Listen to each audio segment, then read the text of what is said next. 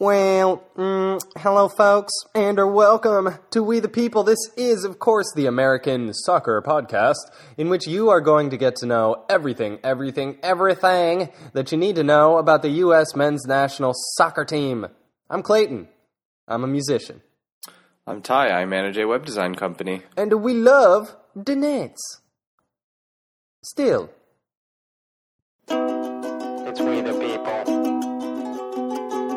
It's we the people. It's we the people.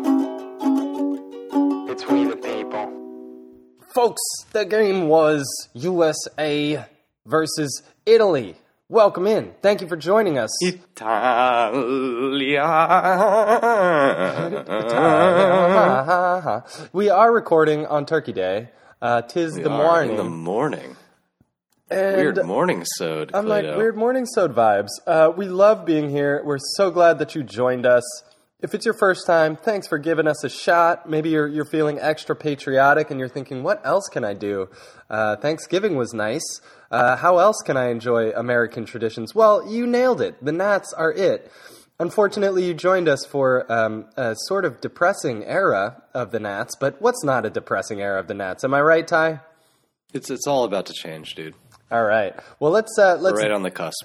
Right on the cusp. It's going to get so good so soon. Let's dive in, shall we? We're going to start with a quick game recap, and then we're just going to talk Nats for a little bit. Join us. If you enjoy this show, definitely shoot us a review. 5 stars.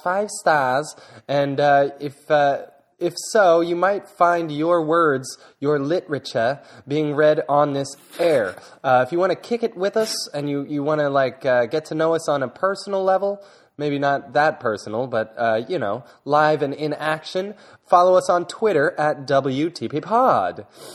And I think that's about it. House is clean. We have Jurgen coming on next week to read more reviews. He did a great job last week, and he's agreed to do it again. Jurgen was fantastic. We love you, Jurgen. I mean, he did insult me a lot, so we'll talk about it off air. But eventually, we should get somebody else who's not quite as critical of me. It does hurt my feelings, but for now, we have Jurgen. And then we have an interim review reader. Review reader. It'll be like a month exactly. or a year and a half. Or a year and a half. Yeah, it's mysterious.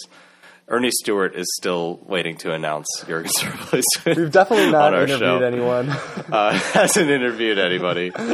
Yeah, I thought Tata Martino would be great, but Ernie Stewart seems to not even care. Yeah. Actually, for the review reader, we need someone with a thick accent. Perfect English is not it's helpful. Great. It's optimal to have an accent. If you listen to this show on your phone, but you do not subscribe in Apple Podcasts or on Spotify, if you subscribe, just hit that little button.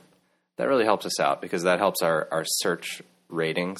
So when people search for podcasts, the more subscribers you have, the more likely you are to show up. So if you're one of those folks out there, lovely folks, who's listening on the web or just picking up an episode now and then, if you could please just subscribe to the show, and you could ignore them. We don't give a damn. Just subscribe. That really helps us out. Thank you very much.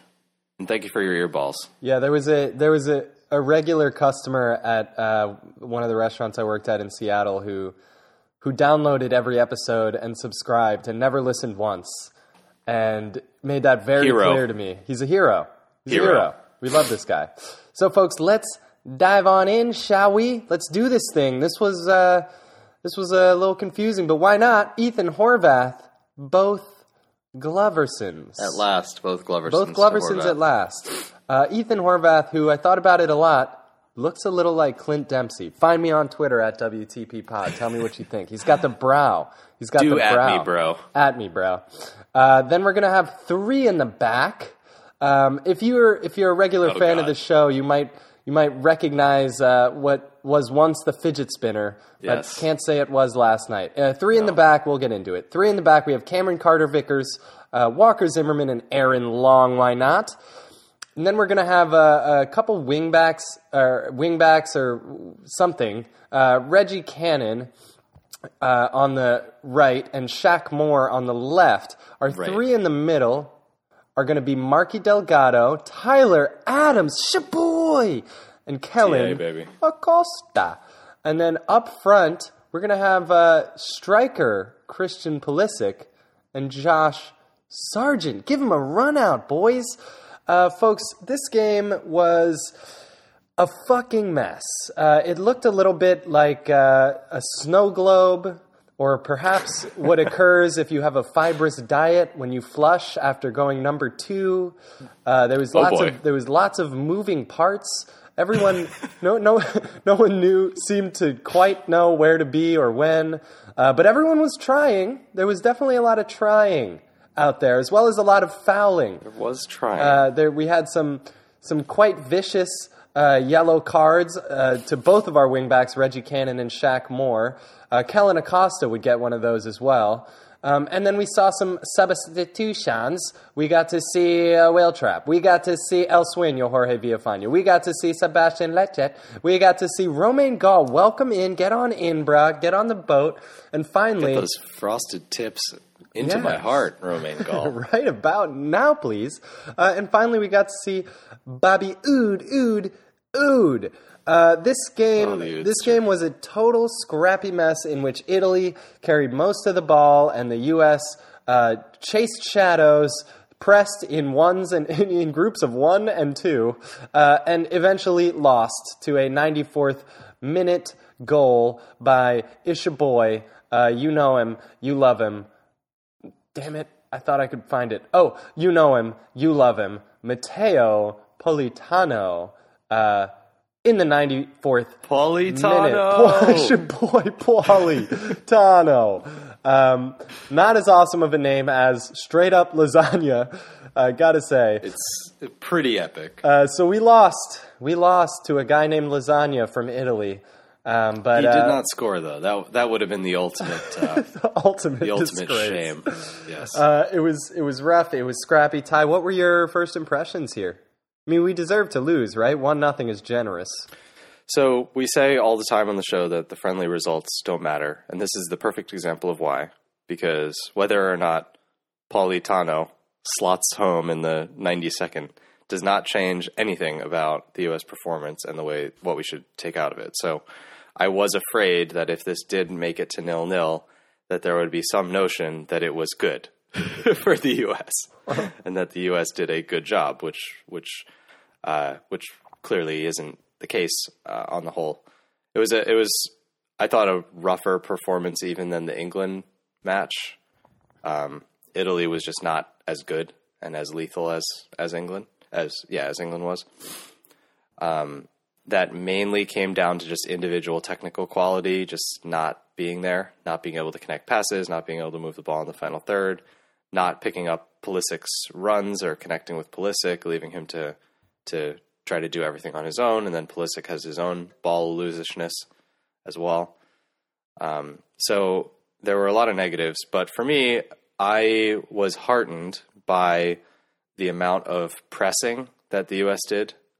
We were hunting in packs. I thought, sort of contrary to what you said. Maybe I was a little harsh on that one. Well, it felt to me, I noticed one particular trigger, which was that every time the ball went back to Sirigu, they pressed hard. So they would have 5 or 6 pressing every time the ball went back to the keeper. So I don't know much about Sirigu, but maybe they had a read that he's not as comfortable, playing out of the back, and they could force mistakes that way, which they did on 1 or 2 occasions. I think the best spell of U.S. sort of threat came early in the second half after a couple sustained moments of pressure that eventually got wasted by someone. Somebody threw it all away. But anyway, we did manage to get a little bit of momentum going through that press, and I think that should be an integral part of our tactics going forward, as should getting lots of yellow cards, because the U.S. went in hard on plenty of tackles and looked a lot more aggressive than they did against England, which I really liked. So, what was it, 10 changes? I thought the England team, the team we saw against England was more of a first-choice team.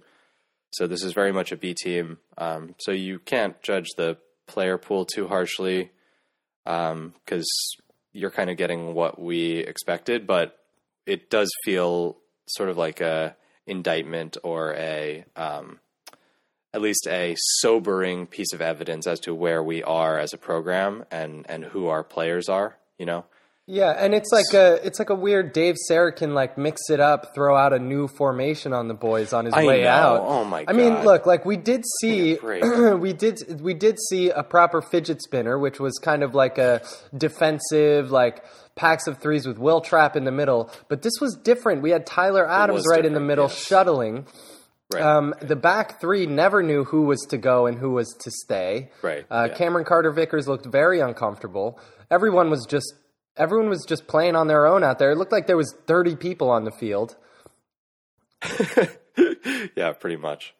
So what do we even make of this? Like, clearly there's some heart coming from the boys. There's a debut by Romain Gall, really awesome. Josh Sargent got a bunch of minutes, struggled, but got a bunch of minutes. Christian Pulisic was actually played as a striker, not as... He was not a false nine. He was not a Royce like kind of style striker. He was an actual. He was a 9.5. Yeah, it was a pair up there with him and Josh Right. Sargent, and that's actually a position I would like to see him in more often. I think he has a lot of potential in that position, but you know, getting no service, it was just very confusing, to be honest. Yeah. I thought the shape didn't help the team cope with the scenario. It's like you just want as few variables as possible to change. And it's like, you know, realistically, like tactically, what is Italy doing that's that important to like nullify in a friendly? Like, are the friendlies here so that we can train the coach, the outgoing coach, in like what game plans to use in what situations? Like, it just doesn't make a lot of sense to me to experiment on that axis in this moment. You know, I would much rather just trot out a more familiar shape, especially for players who've been, you know, in the youth system in the past. So just play that tab 4-3-3 and, you know, maybe make adjustments based on whether they're playing, you know, deeper strikers, a higher line, whatever.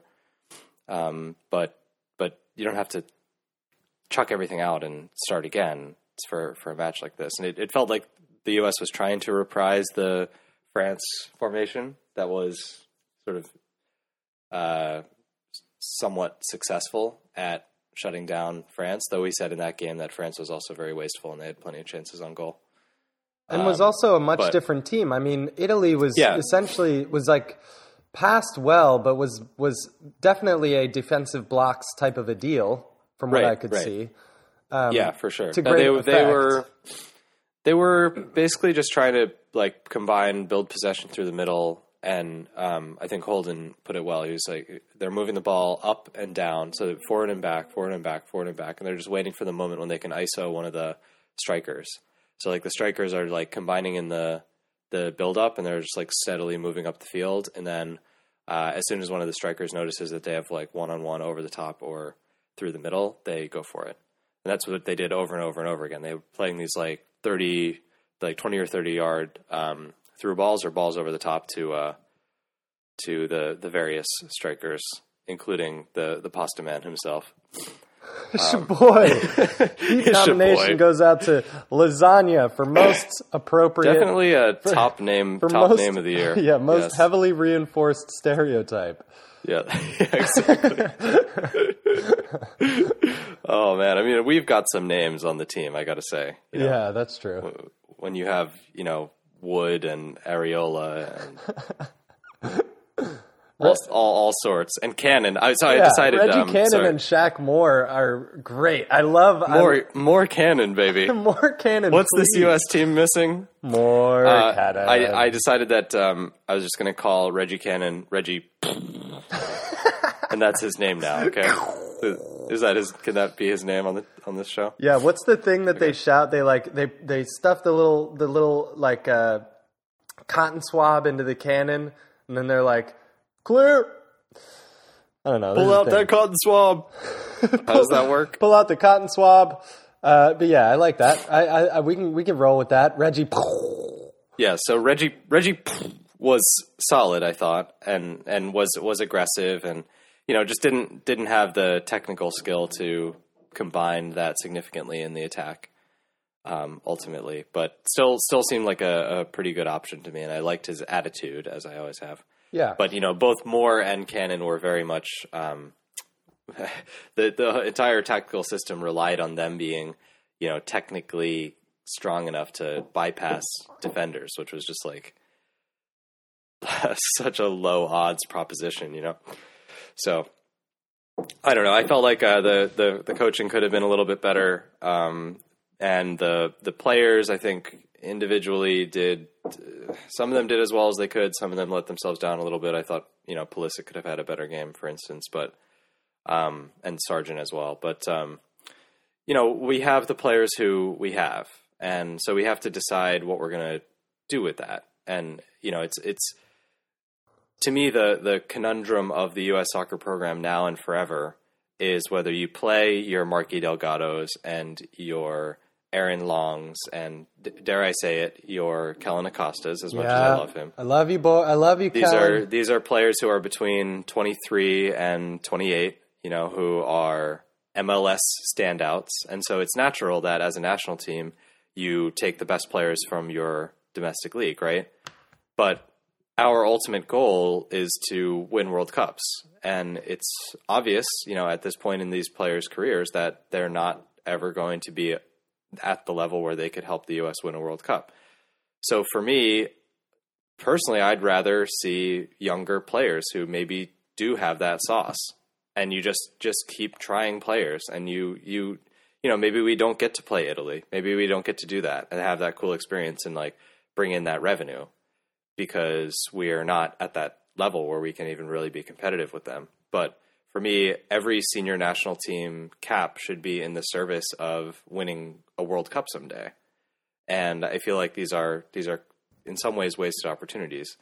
Now that said, my criteria is fully met in the form of some of the other selections on the field. So I'm not too upset. But for me, Walker Zimmerman, okay, maybe someday there's something there. But odds are low. Let's move on. Let's bring in. Let's just bring in Chris Richards, the kid who started in the U20 final, which I'm in the middle of against Mexico. Is he better served by playing in that game or playing against Italy? And realistically, what would be the difference in level from what we saw? Yeah, or let's see Carter Vickers and Miazga, because that could be a thing. Sure, right. Yeah, let's cultivate partnerships. Right, exactly. Let's keep rhythm. The idea that you have to call in 28 guys, of whom 10 are completely irrelevant to the long-term future of the program, and then thereby, since you have 28 guys, then you need to get all 28 minutes at some point. You can't let the minutes get monopolized. It's like, this is dumb. Like, we need to have this, like, tactical super squad of players who could potentially, maybe in an outside scenario, win a World Cup, which I think we can put 11 of those guys on the field at once right now, even if we have to dig into the 20s, and let's just trot them out and let them get beat really bad because they're going to be 4 or 5 years younger. But I would much rather those players be getting these lessons than Aaron Long be getting these lessons. Absolutely, as good a player as he is, like, it's just the odds that he becomes an international standout player are so low, and we're not looking for the next Beasler, the next Omar Gonzalez. We're looking for the types of players who are going to elevate our program to another level. And the more young players we give, really young players we give a shot to become that, the more we'll end up with. And now's the time. We're still early in the cycle, folks. Everyone's in agreement here. Everyone in the universe, except for Ernie Stewart and Dave Sarakin, is ready for a new coach. The Italians were probably thinking, man, these guys could use a new coach. I don't know. Your guess is as good as mine. Reach out to us on Twitter at WTP Pod with your gripes, your fears, and your concerns. I think it's clear we're all on the same page. I occasionally do hear like an optimistic sound off in the distance. Maybe we should take a quick little journey to the fishy zone. Let's have a little fishy report. Welcome to the Fishy Report, Fishy Report. Welcome to the Fishy Report. Woo! Welcome to the Fishy Report. When times gets as rough, there's always something fun to do, and that's look to the future. The Fishy Report is the section of the show in which we discuss any player who is eligible for a something team. In a lot of ways, this game last night was a Fishy Report, or this game the other day versus Italy was a Fishy Report for us, and we're kind of happy for that, although, tacticless as it was. But Ty, what's going on with the under-20s? We've been kind of tracking their progress.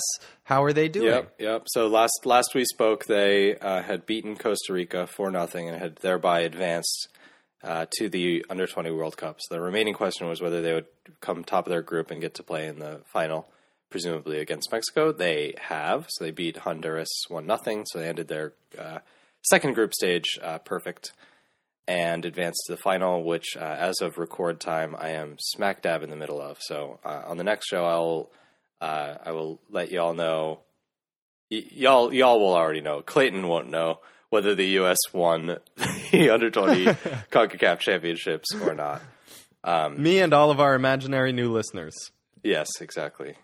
So yeah, I mean, it's certainly a successful tournament so far, and proving that we are still part of the cream of the crop when it comes to CONCACAF teams. So I'm looking forward to seeing the other 85 minutes of the game against Mexico, which has just gotten off to a great start. I'm pumped. But in the meantime, we have had the Fishy Report of the actual U.S. men's national team, and it reminds me that the Fishy Report is soon going to progress into a mode of thinking about the Olympics in Tokyo in 2020. And the U.S. is going to have there will be a qualifying tournament for that. And so that's the same kind of situation where it won't be on a FIFA date, so that we won't be able to get our best under 23s, and we're going to be relying on MLS probably, and maybe like some fringe like youth team players at younger ages in Europe who are free. But look forward to that, because a lot of the players who we saw on the field for the senior team are eligible both for the qualifying team and for the actual Olympic team if we were to make it. But a lot of the players who have made the breakthrough at senior level won't necessarily be available. But you could envision someone like a Tim Weah being available, or someone like a Josh Sargent being available. Juicy. And if you put all the dots out there and you think forward to what the team could look like if we made it, it's not bad at all. I mean, there are a pretty decent amount of our best players, the Westons, Pulisic's of the world, our Adams, are all involved or eligible for that age group. So hopefully we can make it through that qualifying tournament unscathed and to make it to the actual show where the players would be free, and we could see a almost fully formed, U.S. senior national team compete in the Olympics which is an under 23 tournament with 3 overage players. That's essentially where the U.S. is at. So I think it would be just a fantastic way for this new look U.S. Team to get the experience they need to kick on and do even bigger things in the future. I had at one time suggested that perhaps Dave Sarakin could coach the Olympic team. I take it back. I'm not down. I'm no longer down. Yeah, I just want Tab to coach all age groups. Yeah, all let's the time. tab it up. Let's give Tab the Klinsmann job title of. Oh, by the way, that's my official credo. Just based on because people were thinking it was Greg Berhalter, but I feel like Columbus is out of the playoffs since last week. It would have been announced already that it was Berhalter. Okay, so you're officially predicting I'm going Tab. Official. It's going to be Tab, yeah, and it'll Great. be after the U20s, which I'm down with. Totally down. Fantastic. Yeah, and that may explain the lack of interviews to report, the lack of leaks. I mean, Tab is already deep in the system. Dude is embedded. Tab and Ernie could potentially have had this discussion months ago and said, "Well, just get the U20s where they need to be, and then you'll be the Nats coach." And they've had that done and dusted for months. It's totally possible. They did their USSF secret handshake. Yeah, that's and right. And then they disappeared into clouds of smoke. Tab is just you know what the holdup was? Tab just forgot to fill out his direct deposit form. That's all it is. Right. It's Yeah, just it's an HR thing. Yeah. He's in you don't there. want to. It's all about compliance. Yeah. So Ty, let's let's zoom out on both of these games, right? We had England, we had Italy. We didn't score a damn goal. It's no big deal, though. We also had all these under 20 matches. I'd like to just give the fans something a little more enjoyable to chew on. So maybe can we break out a list of people who came out in this recent set of pods who we do think are potential World Cup winners? Oh, baby. So I'll start with the 20s. Alex Mendez from the 20s is rapidly progressing in my sort of estimation as I would say. What's his position and play style? He's a central midfielder. I don't think he's sort of hardy enough to be like a Jermaine Jones 8, but somewhere between an 8 and a 10. A little bit more lightweight, but a little bit more technical. And has a wicked shot on him, and has combined really well with the tricky wingers. However, the wings are where I will focus. I think Uli Yanez and Paxton Pomykal, who are the sort of starting left and right wingers, have been the highlight for me of what I've seen of the 20s. And that's great because that's a position where we desperately need depth. You know, if we're going to play 4-3-3 at the highest level, we need at least 4 wingers who can go out and play, you know, probably 3 who can play each side, right? To be ready for a tournament situation. And you want to have wingers who bring different things to the table. You know, you want wingers who are better in the build-up. You want wingers who are good at swinging a cross in. You want wingers who can extend the field, widen the field. And so we have one. We have Mr. Puli Baby himself. But we're really scratching for those other 3 at senior level right now. So I think, you know, Jonathan Amon is in that mix, and these 2 are now in that mix for me too, for, you know, potential, let's say, Olympic inclusion or some of the lower stakes friendlies or friendlies that aren't, you know, directly preparing for a tournament or something like that. So that's for the 20s. And then at senior level, I mean, I'm blown away by Tyler Adams every time I see him. I hesitate to be hyperbolic. I don't know. Am I being hyperbolic? I just feel like he's our best player every time. No, I don't think you're being hyperbolic. I think we need to see him do some things in Germany for sure. Sure, because he's in a familiar position, something like Acosta was. So I understand your trepidation because of how lukewarm this coal could go. But right now it's a hot coal. Tyler Adams is looking great. Obviously, I think maybe not obviously, Weston McKennie and Christian Pulisic are potential World Cup winners for me. Very exciting. Adams is like right in there. It's hard for me to choose between the 3 of them, to be honest. Yeah. That's how good I think Adams is. I mean, like 2 years ago, Pulisic was head and shoulders above anyone else in the pool. And it's a testament, you know, primarily to those 2 breaking through, but also to Pulisic kind of cooling off a little bit in trajectory. But I feel like they're all in a cluster right now of their relative level of importance to our long-term future. Yeah, I think that's true, and it speaks to Tyler Adams' character that he was able to do it on the salty sands of the USA. Indeed. And Pulisic and McKennie both got the what's the room where the squares light up in the Fußballnacht. The Fußballnacht. They're getting that high tech Bundesliga training, and Tyler Adams is doing it. He's driving on the Parkway. An hour and a half a day to Newark. And so imagine if we got some funding behind this kid, what he could do. I know. That's always kind of like the subtle pessimistic message behind these players. Like Josh Sargent, you're like, wow, what would Josh Sargent have been if he grew up in Rio and not here? You know, right? And that sucks. Don't think about that too long. It's depressing. but I guess it doesn't have to suck because you can look at it as, look, there's no reason why we can't replicate or like at least approximate that level of environment for a kid here. Sure, you know? Sure. And we're getting there. I mean, FC Dallas would definitely raise their hands quick. Yeah, for sure. I mean, I think the thing that's missing to me the most about the U.S. soccer culture, it's obvious, but urban casual freeform play is sorely lacking, and it's something that, like, ironically, I think we had more access to than a lot of these national teamers. Like, yeah, you and I growing up in New York City. Pulisic couldn't just hop over to the field and play for 6 hours on a Saturday. Right. But that's exactly what we did, you know? And look at where that got us. So, yeah, how bad would we have been if we didn't have access to Pier 40?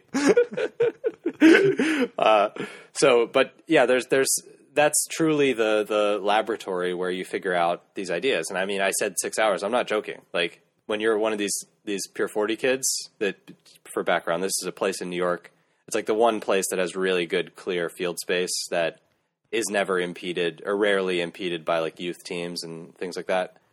So it's you can usually find a game there most hours of the day, and it's a decent level. But as a middle schooler, high schooler, like, you can adapt to the game. You're not going to be one of the best players in the game until you're like later high school, and never in my case. But you can definitely become competitive at a younger age, and you can literally play soccer for 8 hours a day if you want.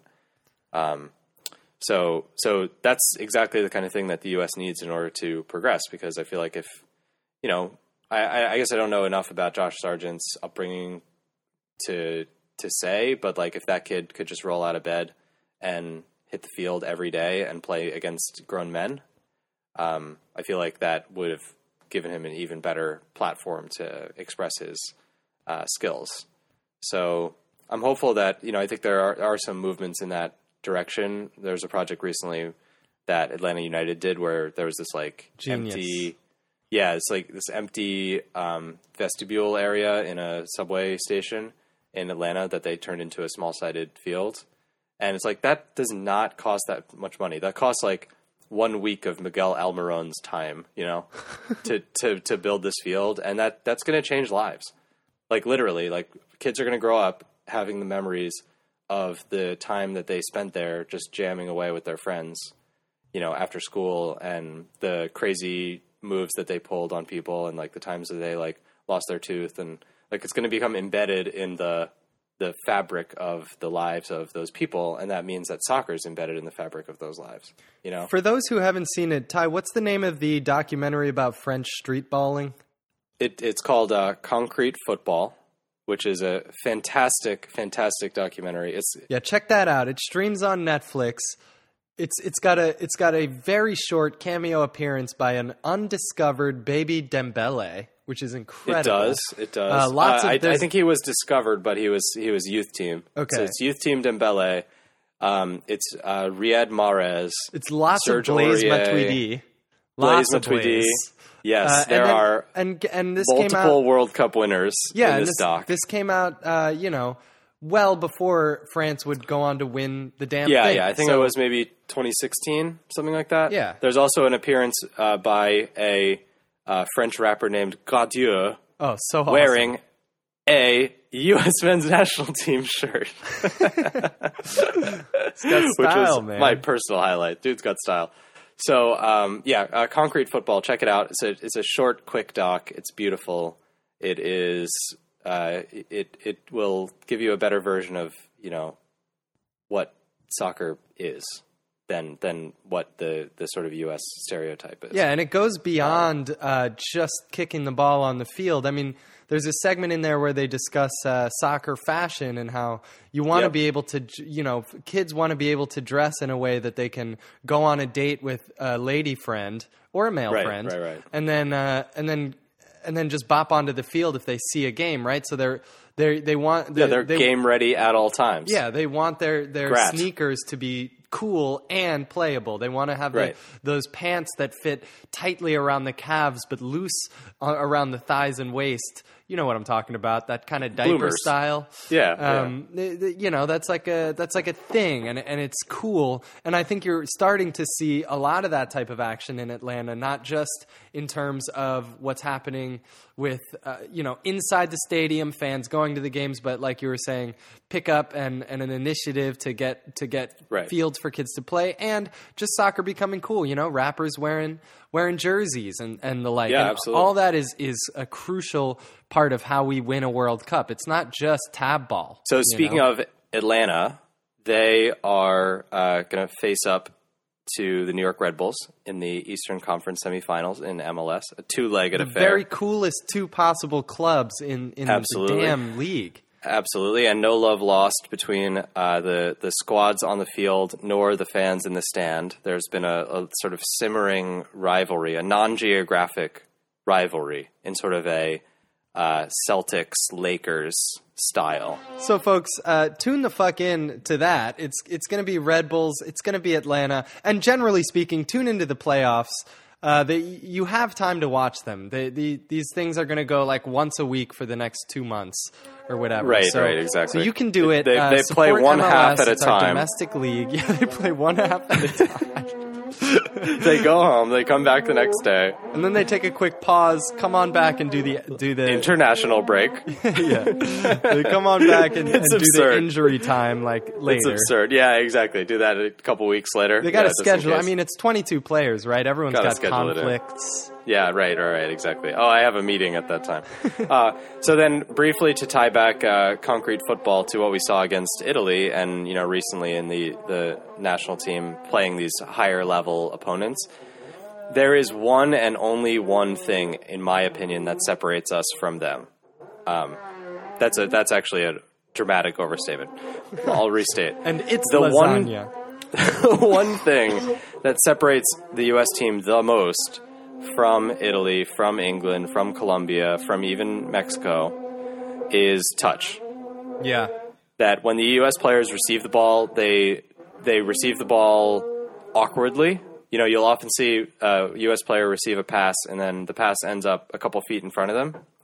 So, I mean, they trap the ball, but the ball is a couple feet in front of them on the rebound. Or, worse yet, the ball pops up into the air. And when the U.S. players are moving with the ball, they don't move as closely to the ball as players with good touch. So those are like the specific things that I'm talking about. And it is literally that elementary, the difference between a good team and a bad team. And right now, we're a team that has, often has okay tactics, often has decent shooting, often has pretty good instincts and pretty decent soccer IQ, in my opinion, a lot of the time. We just don't have good touch. So we can't combine in the middle, and we can't threaten out wide because our wide players aren't able to threaten moving past the defender, So everything has to be a combination, and then we're really bad at actually making those combinations happen. So it's like this one fundamental building block that U.S. players just don't have, and the Tom Byer soccer starts at home theory that I've talked about on the show before is just that kids in other countries just get dramatically more touches between the ages of 3 and 10 than our players do. So, for us, these kind of small-sided spaces make a big difference. And, even going to a younger age group, people who are soccer conscious and are interested in soccer and have a soccer ball in the home for the little tot to kick around, if he or she expresses interest in that soccer ball, that it's like, yeah, you can have as many of these as you want and you can put them all over the place and it doesn't matter if it makes a mess because we want you to love the ball, right, to have the ball love you, like Paxton. And parents do that now because the tactics and team play and there are complex aspects to the game of soccer that can be taught to adults late in life. And yes. We don't know what in 20 years, what the tactical trends will be. And as time passes, coaches get better and better and it gets even more complex. And we don't need to know. All we need is to have the raw material. And in 20 years, we can hire whoever is the best coach in the world. We're America. Exactly. In theory, we'll be doing okay. And although that's certainly not a certainty either. But let's say things are going well, we can hire that guy later, and but that guy can't. That guy or girl, that phenom manager who exists in 20 years, can't Future do anything. Pep Guardiola. Yeah, the next Yeah. Pep can't do anything if we don't have the raw materials. So it really is very simple for us to have Exactly. those. If you got kids, give them a soccer ball. Do that little game where you toss it to them and they pass it back to you with the inside of their foot through the air. You could do this in the living room, left foot Yep. 10 times, right foot 10 times, snack time. Let's do it again. It's easy. I think This is your soccer aerobics tape for children. so do some soccer Zumba with your kids. Soccer Zumba. Folks, it's been a nice camp, I guess. Kind of depressing, but hopefully the next one will be better. I think we're looking at February 2nd versus Costa Rica. Does that sound about right? Oh boy, I haven't even looked that That's what far. I'm- I presume that there will be a January game Okay. or two, but they haven't announced yet, I don't think. So little break here. yeah. Enjoy your holiday season. Have fun with your family. Play some soccer together. And create some memories with the cousins. Get your little cousin interested in the game if you can. Make them memories. And do that. Love your family. It's very important. More even maybe no, it's not as important as soccer. Almost, yeah. Try to love your family if you have time. And Ty, what are you looking for the Nats individually for these players? Maybe we can do a little sort of extended hopes and yeah. fears Okay, yeah. now for the next couple months. It's hopes and or fears. Hopes and fears. I have to lead with Mr. Adams, of course. This move must happen. Gotta happen. He's got to get over there. This guy's at such a high level. I feel like a Bundesliga team, especially, and then even like moreover, RB Leipzig that plays an especially high tempo, pressing, a sort of aggressive game, is just got to be salivating over this kid. His engine is ridiculous. He does have technical skill. He is tactically aware. He combines really well. That was my biggest surprise about Tyler Adams this camp was, like, I knew he could press, but he has he's picking up some packing stats out there. He is, absolutely. And both with his passes and with his movement. Because when he receives the ball in the middle and he turns and goes, he's like a freight train.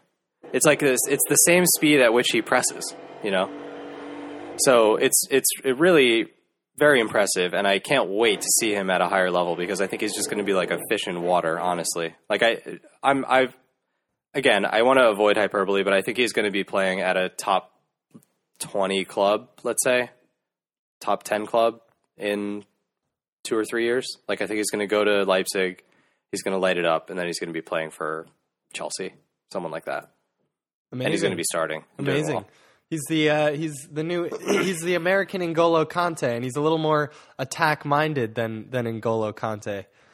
Yeah, he's the American Naby Keita. Which Sure, is yeah, there you exactly go. why he needs to be at RB Leipzig. And he's very, very capable of playing at that level, in my opinion. It's easy to forget how young he is. I think still 19. Incredible. So you're talking about a college freshman Incredible. at this point. It's absurd. So Adams, get that move. And then the U.S. Squad in general, the club situations have been pretty rough this year. Miazga on loan at Nantes has not worked out whatsoever. I think they changed coach, and then the coach gave him one shot, and he played badly, and so now he's been playing with the youth team. Oh, So this is a 23-year-old Chelsea defender who's playing with the youth team at Nantes. rough. So you got a GTFO there. Tim Weah probably has to give it a break and get a loan for 6 months somewhere.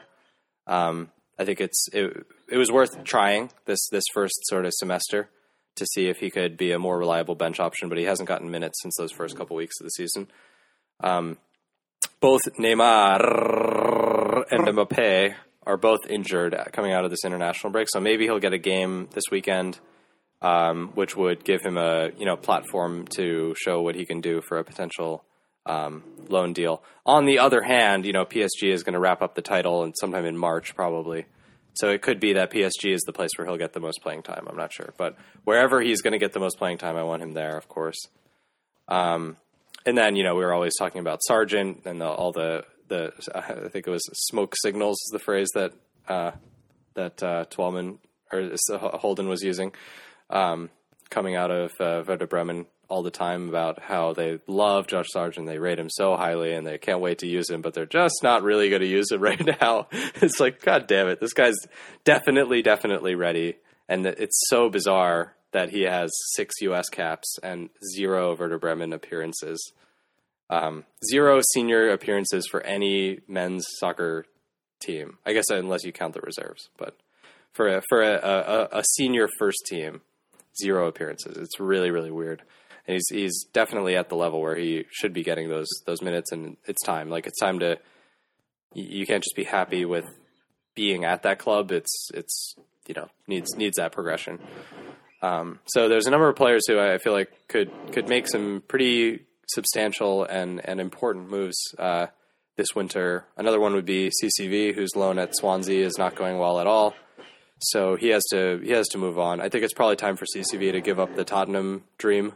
Personally, I don't think that's happening, but I think he could be a really, really useful player at a lower level Premier League team, and could continue to grow well there. So, yeah, maybe take a little bit more of a Yedlin path. Of course, right. Take the Yedlin path. How could anybody hope for anything more than a coach? And maybe it's going to be Tab. I'd be cool with that. I'd be happy with that. Yeah, I presume there's a coach. My hope for the coach is that it is a egoless steward of the national team program. Not a steward of the national team program. Someone who is not charged with having the grand vision for the way that we should be playing, or for changing U.S. soccer, or for installing a brand new style of play. As we've mentioned, those things are surface level at best and downright harmful at worst. Because if we say, oh, no, we don't play 4-3-3 anymore. Now we play 5 at the back, and we play 5 at the back at the senior level, and everybody's got to adjust to that. I think that would be a disaster, because you have kids who have been in the system since U13 now who have been playing this 4-3-3, and we're seeing, at U20 level that's bearing some fruit. These kids are comfortable in the system. It works well. It's tactically flexible. It's perfectly modern, adaptable, totally reasonable system for any sort of game situation. As you saw in the fucking World Cup final, you don't need these gimmicks at international level to be successful. You have 2 teams playing 4-3-3 against each other in the fucking final. You need less gimmicks. Give up. Less gimmicks. Yeah, less gimmicks, less ego, less attention on the coach. I don't want a star. And furthermore, I don't want to spend money if I'm USSF. I don't want to spend money on a star coach from overseas. Like, there was this utterly false notion that Julian Lopetegui, the former Spain and Real Madrid coach, was interested in the job, and USSF had rebuffed him, and people were up in arms about this. And I was like, are you kidding me? Why would you want Julian Lopetegui to coach the Nats? This guy knows nothing about us, our style of play, and he would want a huge salary. It's a complete non-starter. Like any of these star European names, it doesn't make any sense at all. So it's got to be one of the. It looks like it won't be Oscar Pareja, but Oscar Pareja, Greg Vanney. I wouldn't go for Caleb Porter, but maybe Gio Savarese from Portland. And then, of course, there's Greg Berhalter, there's Mike Petke. It's these domestic coaches who are strong and who can play that style and can just kind of shepherd the program into this next World Cup and not get into the way. And then leading that pack is Tab, who's not in the MLS system, but is in the fucking U.S. system and has coached many of these players at youth level. So he would be my personal first choice. And as long as we have somebody who's not going to try to go root and branch and stamp their authority over the way that the senior national team plays, as if that's going to change anything, I'm happy. I'm thankful for coffee shops open even on holidays. I'm very thankful for surge protectors or extension cables, if you will, of all sorts. How crucial are those things? And I especially love it. I'm especially thankful for when a toilet gives you the option of like a light flush or a heavy flush. I just feel like it's the best thing for everyone involved. I think it's a fantastic, ingenious. Everybody wins. Everybody wins. The water, the toilet, the house, The roommates. But I'm not thankful, and I don't love any of that stuff as much as I love the Nats. Have a nice holiday season, folks. I'm thankful for Thanksgiving. Thanks, Thanksgiving. Thanks, Thanksgiving. You're the best. It's we the people. It's we the people. It's we the people. It's we the people.